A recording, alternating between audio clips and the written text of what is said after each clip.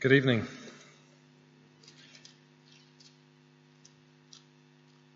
Please turn in your Bibles to Psalm 34,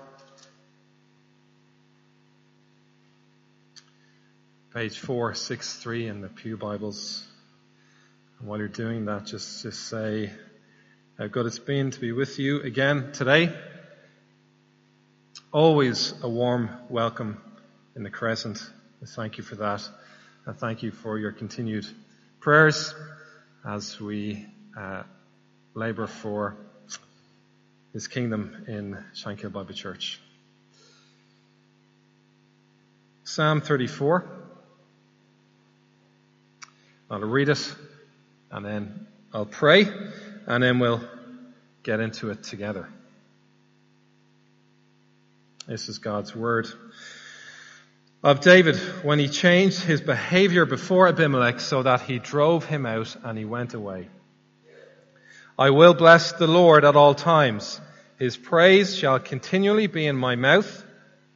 My soul makes its boast in the Lord. Let the humble hear and be glad. O magnify the Lord with me, and let us exalt his name together. I sought the Lord, and he answered me, and delivered me from all my fears. Those who look to him are radiant, and their faces shall never be ashamed. This poor man cried, and the Lord heard him and saved him out of all his troubles. The angel of the Lord encamps around those who fear him and delivers them. Oh, taste and see that the Lord is good. Blessed is the man who takes refuge in him. Oh, fear the Lord, you his saints, for those who fear him have no lack. The young lions suffer want and hunger, but those who seek the Lord lack no good thing. Come, O children, listen to me. I will teach you the fear of the Lord. What man is there who desires life and loves many days that he may see good? Keep your tongue from evil and your lips from speaking deceit. Turn away from evil and do good. Seek peace and pursue it. The eyes of the Lord are toward the righteous, and his ears toward their cry. The face of the Lord is against those who do evil, to cut off the memory of them from the earth. When the righteous cry for help, the Lord hears and delivers them out of all their troubles. The Lord is near to the brokenhearted and saves the crushed in spirit.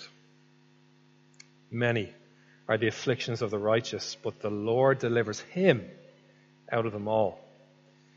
He keeps all his bones, not one of them is broken. Affliction will slay the wicked, and those who hate the righteous will be condemned. The Lord redeems the life of his servants. None of those who take refuge in him will be condemned. Let's pray. Our Father, we praise you for your word. We thank you for your Son. May your Holy Spirit stir our hearts for him as we contemplate the scriptures together. In Jesus' name, amen. Well, big day this Friday. They said it would never happen. Some doubt it will happen still. As much as I don't want things to change, I really don't have a say, do I? There's no going back. All we can do is embrace the future. What am I talking about? It should be obvious, shouldn't it? I can only be talking about altogether now my birthday. It's my birthday on Friday, 31st of January, same day every year. If it were up to me, I wouldn't age. But there's nothing I can do about it. There's no real going back, is there? We were all thinking that, right? My birthday? Sure, what else could be happening this Friday, I wonder? Don't worry, I know. Big changes for us both this week. I will gracefully move into my late 30s and you guys will leave the EU. And big changes like this we don't normally like because there's a loss of security. we prefer the status quo. We can actually be quite fearful of change in our life. It's that unknown element that we fear the most. Change can be one of our fears. Now, with a lot of our fears, we have the choice to keep them at bay. So, for example, I'm not going to find myself randomly falling out of a plane one day doing a skydive. For that to happen, there would have to be a series of steps that I would have had to take to be in that position. And you can argue that's why God made us with the skill to fear. It's a biological ability to help us steer away from putting ourselves in danger. So we can manage successfully a lot of our fears. We can avoid them. But we can't manage them all. What if my late 30s brings me face to face with one of my fears that I had no control over? What if Brexit means real uncertainty and turns our world upside down? What if I lose my job? What if we lose our income? What if we lose our house? What if the NHS crumbles? Losing my health is a massive fear of mine, probably for you too. As I get older, that becomes more likely. Or what if suffering comes to one of our loved ones? It's the last thing we'd want, isn't it? If the life of our spouse is threatened, if one of my children becomes ill. Poor health might be cliched, you think, but perhaps your fear is more nuanced than that. Maybe your fear is the thought of your child maybe moving away from home, moving away from the Lord. Or maybe you don't care about any of those things. What you really fear is isolation. That any day now, you're just going to be forgotten about. Well, the message of the Bible and the message today is not, don't worry about it, you'll be fine. Because you might not be fine. There's every chance that your fear will eventually win over you. So what hope do we have then when we, by no choice of our own, finally face our fears? And there's no change of circumstances coming. What hope do we have then? Well, in our psalm tonight, David suggests an answer for us. And if he does have an answer for us, I need David to be real with me here. I don't just want him to teach us a little trick, some sort of mind trick to help us deal with dire circumstances, because the fears that we face and I'm going to face are real, the most real experiences we'll ever have in our life. So if there is going to be a help, it's got to be equally as real and equally as impactful. So what is it? We read in verse 4 in our psalm, David said, "The Lord delivered me from all my fears." And the sense of the word fear there and how it's used is the worst kind of dread and terror. And David said he experienced a delivery from all of his worst fears. Now, we'll see in a bit that there was a particular circumstantial delivery that David experienced that led him to write this psalm. But in that line, all my fears, David is pointing to a delivery greater than that one instance. A delivery that changed and altered his fear of his worst fears, all of them. And I think the psalm as a whole would have us hope that it's the fear of the Lord that drives out the fear of anything else. Now, but by that the psalm is also not saying, you think you should be afraid of X, Y, and Z. It's God you need to be afraid of. It's not saying that. To have a fear of the Lord is to have a reverence of Him, to the God of the universe. To be in awe of Him in the context of being in relationship with Him at the same time. And because we can have that real unity with God, we can be more satisfied with that than the fearing of our worst fears. So, having sorted what we are to understand by the fear of the Lord, we're going to spend the rest of our time looking together at what Psalm 34 has to say about the fear of the Lord. And I believe it's proclaiming to us that the fear of the Lord brings deliverance, righteousness, and good works. And we'll see that over a couple of points. So the first thing we're going to see now is that the fear of the Lord brings deliverance. The fear of the Lord brings deliverance. Let's look at these verses again. Verse 4 and 7. I sought the Lord and He answered me and delivered me from all my fears. Verse 7. The angel of the Lord encamps around those who fear him and delivers him. Verse 17 and 19, when the righteous cry for help, the Lord hears and delivers them out of all their troubles. And 19, many are the afflictions of the righteous, but the Lord delivers him out of them all. You might have caught at the start of the psalm. We're given the context that occasioned this psalm. It's a story that takes place in 1 Samuel 21 where David, who was anointed Messiah at this point, he's on the run from King Saul. And Saul has been rejected by the Lord. And Saul is jealous of David. And David, we're told, flees. He flees to the king of his enemies, the Philistines, the king of Gath. And he's in a tight spot because David has got history with the Philistines. The Lord gave him a victory over the giant Goliath, who was also from Gath. And this made David into a bit of a celebrity, yes, with his own people, but also with his enemies, the Philistines. And he's there, he makes his way to the king of Gath, and he totally gets recognized. He gets recognized by the king's servants as the man who took down their champion. So he's in a bind. And the author of Samuel tells us that he becomes afraid of the king of Gath. So what does he do? When you read that story, he pulls a stroke. He pretends to be a madman. He pretends to go insane.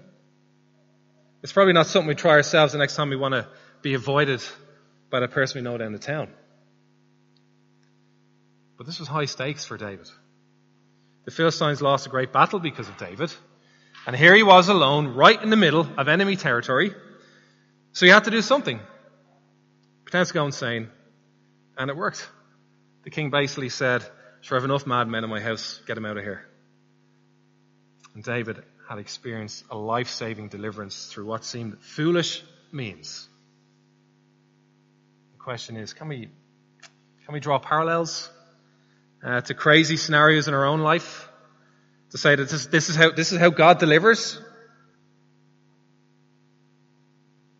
Remember when I was studying to be a teacher at second level, in my year of practice, we were told that every lesson we had to do a lesson plan. And over the year, you would have built up a scheme of work. Now, I know Amy's studying to be a teacher, so Amy, don't do this, please. So anyway, over the year, your lesson plans would have built up into your body of work. And but the master teacher I had, he was very laid back. He says, don't mind those lesson plans. Don't bother doing them. Grand, I thought. He came to me 4 times in a year, and at the end of the year, an external examiner came along to see how I was getting on. And I know she was going to ask me for this body of work, all these lesson plans I was meant to have done, and I hadn't done them. Now, I didn't want to sell the guy out. He was a nice guy. So what I did was I prepared a lesson for the class she was coming to, and then that morning pulled a blank stack of printed paper from the printer in the staff room, stuck it in my folder with the one completed lesson plan on the top. And sure enough, she visited my class. She asked for the scheme of work. I planked that on the table. Flipped open the folder and she saw a fairly bulky pile of papers with one completed lesson plan on the top. And I was fine. And she said no more. What a deliverance from the Lord. This is what David is talking about, right? He gets us out of tight spots that we get ourselves into. Let's not be so quick to compare ourselves to the shoes of the Messiah. I think there's something bigger going on here. The Lord delivered his Messiah in this instance. The Israelites was meant to sing this psalm and praise God that their king was delivered by their God. And this meant continued life and health and protection for them as a people, which in a sense meant their own deliverance was linked to their king's deliverance. Can we parallel that with the deliverance of our own Messiah, Jesus? Does this psalm take us to Jesus, our Messiah, in a specific way? Let's read again, verses 19 and 20. Many are the afflictions of the righteous, but the Lord delivers him out of them all. He keeps all his bones, not one of them is broken. There was one Messiah who this psalm was ultimately written for. Jesus would have spent his whole life singing this psalm. He knows he is the only one who's ever lived a fully righteous life before his neighbor and God. And in his ministry years, he was afflicted for it, and he ended up on a cross. Yet he knew his Lord, his Father, was the deliverer.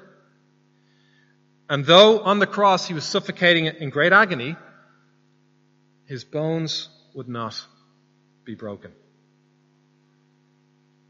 Now you may think to a dying man on a cross that is small change, but it meant that the triune God was still in control and that he would be the one to give his life. It wouldn't be taken from him. It also signifies for us that those who would take refuge in Christ, those united to his death on the cross by faith, would in a sense not suffer any broken bones either. We would remain intact following our death.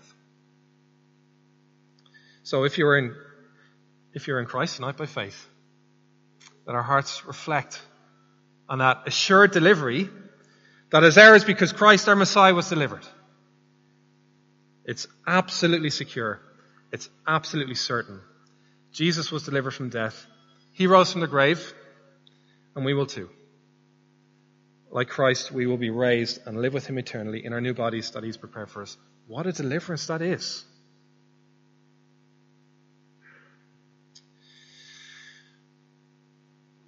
So David's delivery as Messiah has an importance to us, but because it points to the deliverance we have in Christ, but his deliverance as an individual is important to us too.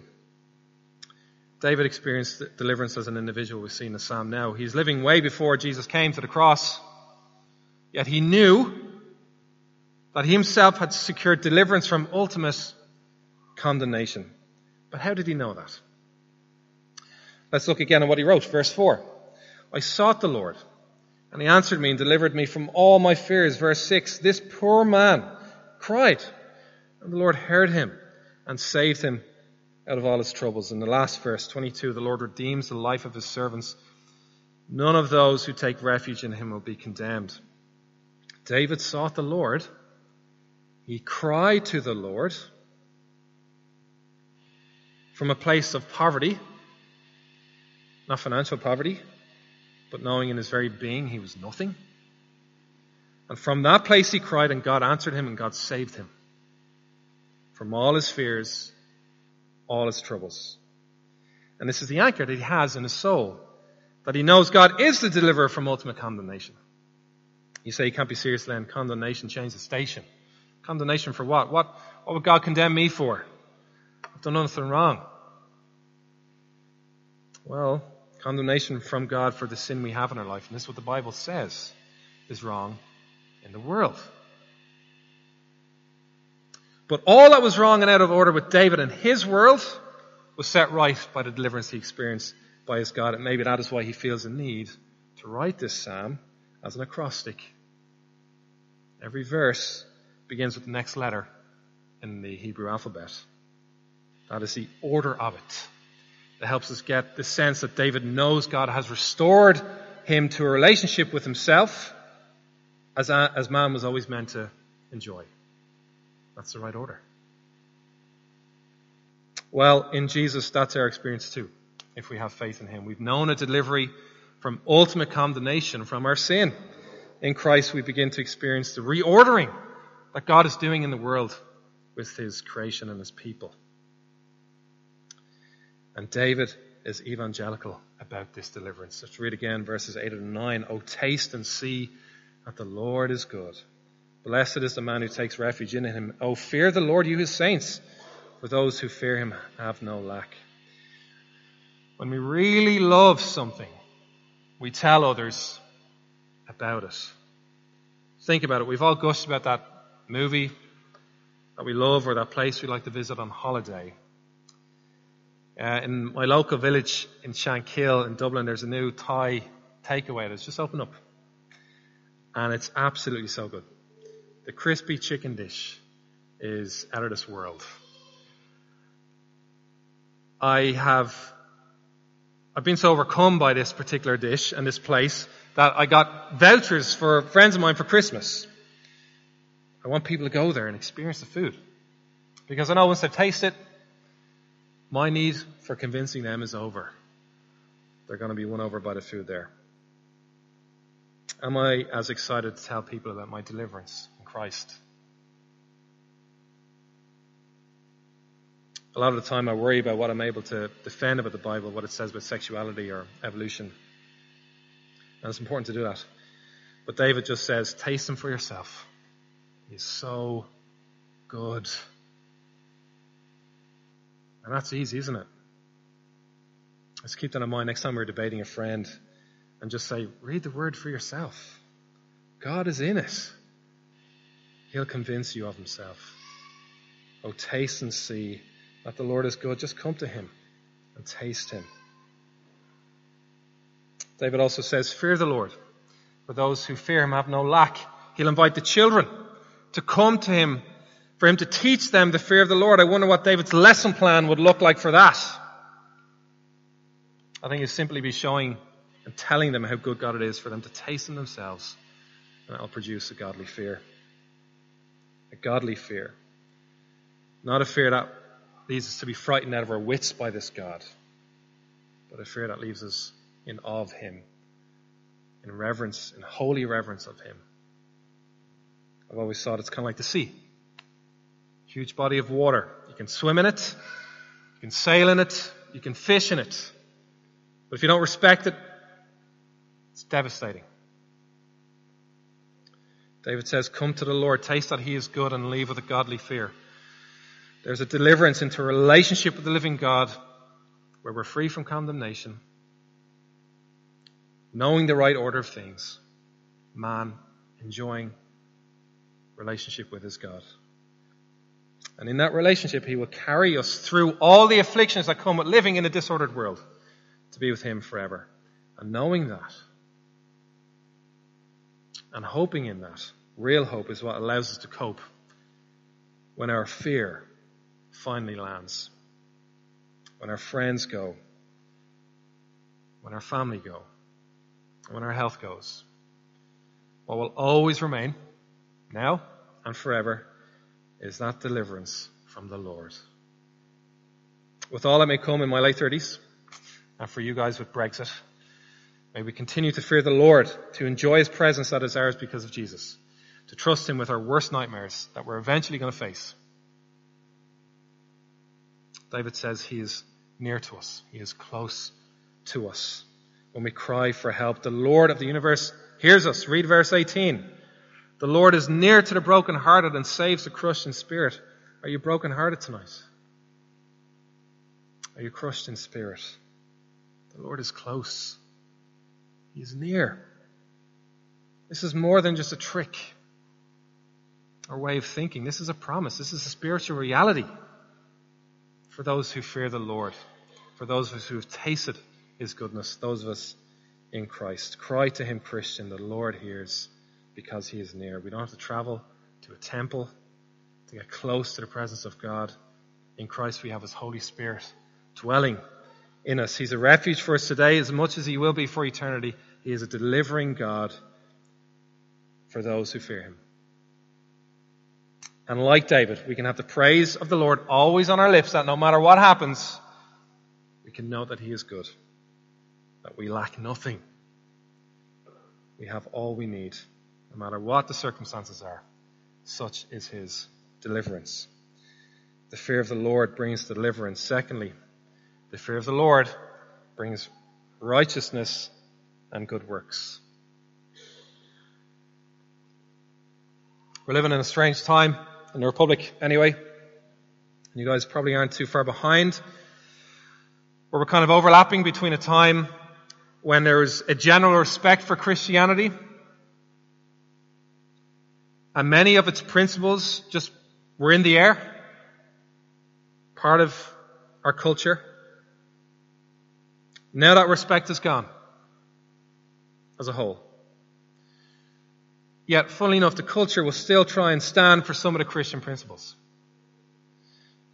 So thankfully, in general, there's support for the poor. There's help towards those in need, help towards the homeless, the widow, the carer. But increasingly, it's not good enough just to be applying good and charity your reasons for doing so are also examined. And if your ethos, if your reasons are motivated by any religious interest, you're vilified. And the culture would rather you stop. They'd actually rather you stop doing your good and your charity because you have a Christian worldview. For example, there's a pro-life group in Dublin, Jenna Care. They seek to help expectant mothers who need help. And they posted a hamper of some of the things that they have to provide for these mothers. And they posted online. And they were vilified on social media because they have a godly understanding of the child in the womb. They're hated. You see it in the schools now. Where I live, in about 15-20 mile radius, in September alone, there's 6 brand new schools opening up. And none of them have a religious ethos as patronage. You can't be seen to be providing an education with a Christian worldview anymore. There's a new maternity hospital to be built on a property which is owned by the Catholic Church.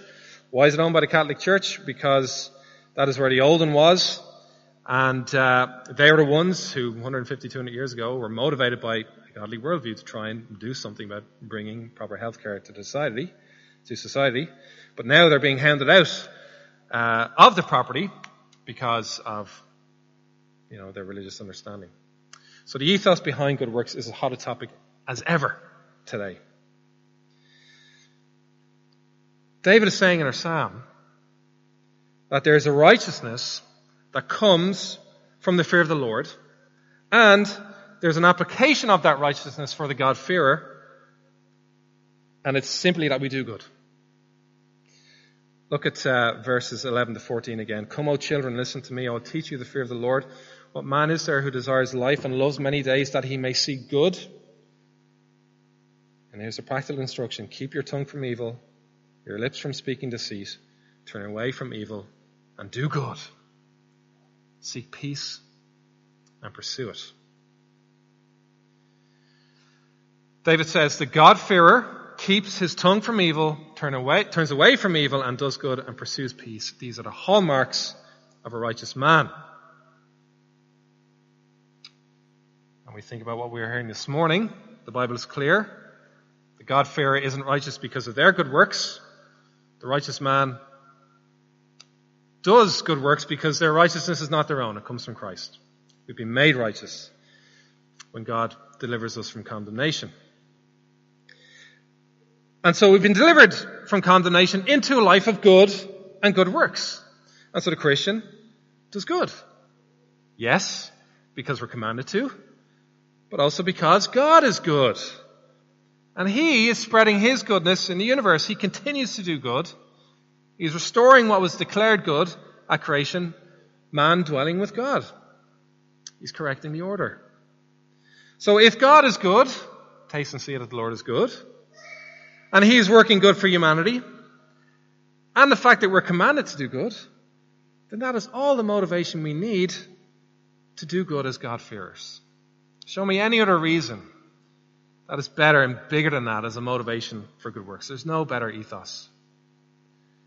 So Christian, let's continue to do good because God is good, and He has worked hard in bringing good to humanity. And even if the world doesn't like what we do and hates our motivation for doing it, it's better to suffer for doing good than it is to do nothing or evil. And that's exactly the Apostle Peter's point in his first letter when he quotes verses 12 to 16 of the Psalm. His readers were suffering for being Christians in the first century. And part of his whole message is Christ suffered, so His followers are going to suffer. And in chapter 3 in his letter where he quotes our Psalm, they were suffering for doing good. They were suffering for righteousness' sake, suffering for believing and preaching Jesus. And he uses this Psalm of David to say, keep going, God is for you. The eyes of the Lord are towards you. Keep seeking peace. Don't return evil done to you with evil. And in our time and place in history, I think we can identify Peter's audience. Our culture is wanting less and less to do with toxic Christianity. It wants us to apply our Christianity less and less. But we know what our lost friends need more than anything. They need Jesus. And like David, we want the poor to hear us and be glad. So we showed them. We showed them how good it is for our society to have Christians in it. We identify need and seek to be a blessing. In the best way that we can, we do good works. We help the poor, give our time and money to the alleviation of suffering. Knowing, though, that the best thing the world needs from us is for us to gush about our Savior Jesus and the deliverance that we have in Him. Because He can be theirs too. Deliverance can be theirs. In Peter's letter, there's a little hint, though, when he writes that though the attack was coming from without, he encourages unity of the believers too. He wants them to be of one mind and to show brotherly love. Like the psalm says, keep our lips from speaking deceit. That can be applied outside the church and inside the church. Christians, we have enough pressure from outside that we really can't afford a breakdown within the body. And I know what it's like being in a church for a long time with the same people, or maybe you're here for the first time and you're getting to know people. It's tempting when we, at home, following a gathering, our tongue starts giving off about someone. That's what somebody said to me this morning in church. Well, the word says here, turn away from it. If we have a problem, seek peace with that person instead. Let's strive to do good towards the body as much as we can. This is the behavior of those who fear the Lord in the world. People who've been won over by God's goodness, but also His awesomeness. People who fear the Lord know deliverance. We know we are delivered from ultimate condemnation because Christ was delivered from death. Not one bone was broken. He gave up His life. The Father raised Him from the dead. He's ascended and He's reigning now. His experience will be ours. And because that is the absolute truth, we're able to face all the troubles and fears of living in a fallen world with a real ability to rest on God and His nearness. And we seek to do good, spreading the goodness of God, proclaiming His Son Jesus. Let's close in a prayer and I'll hand back to Ben.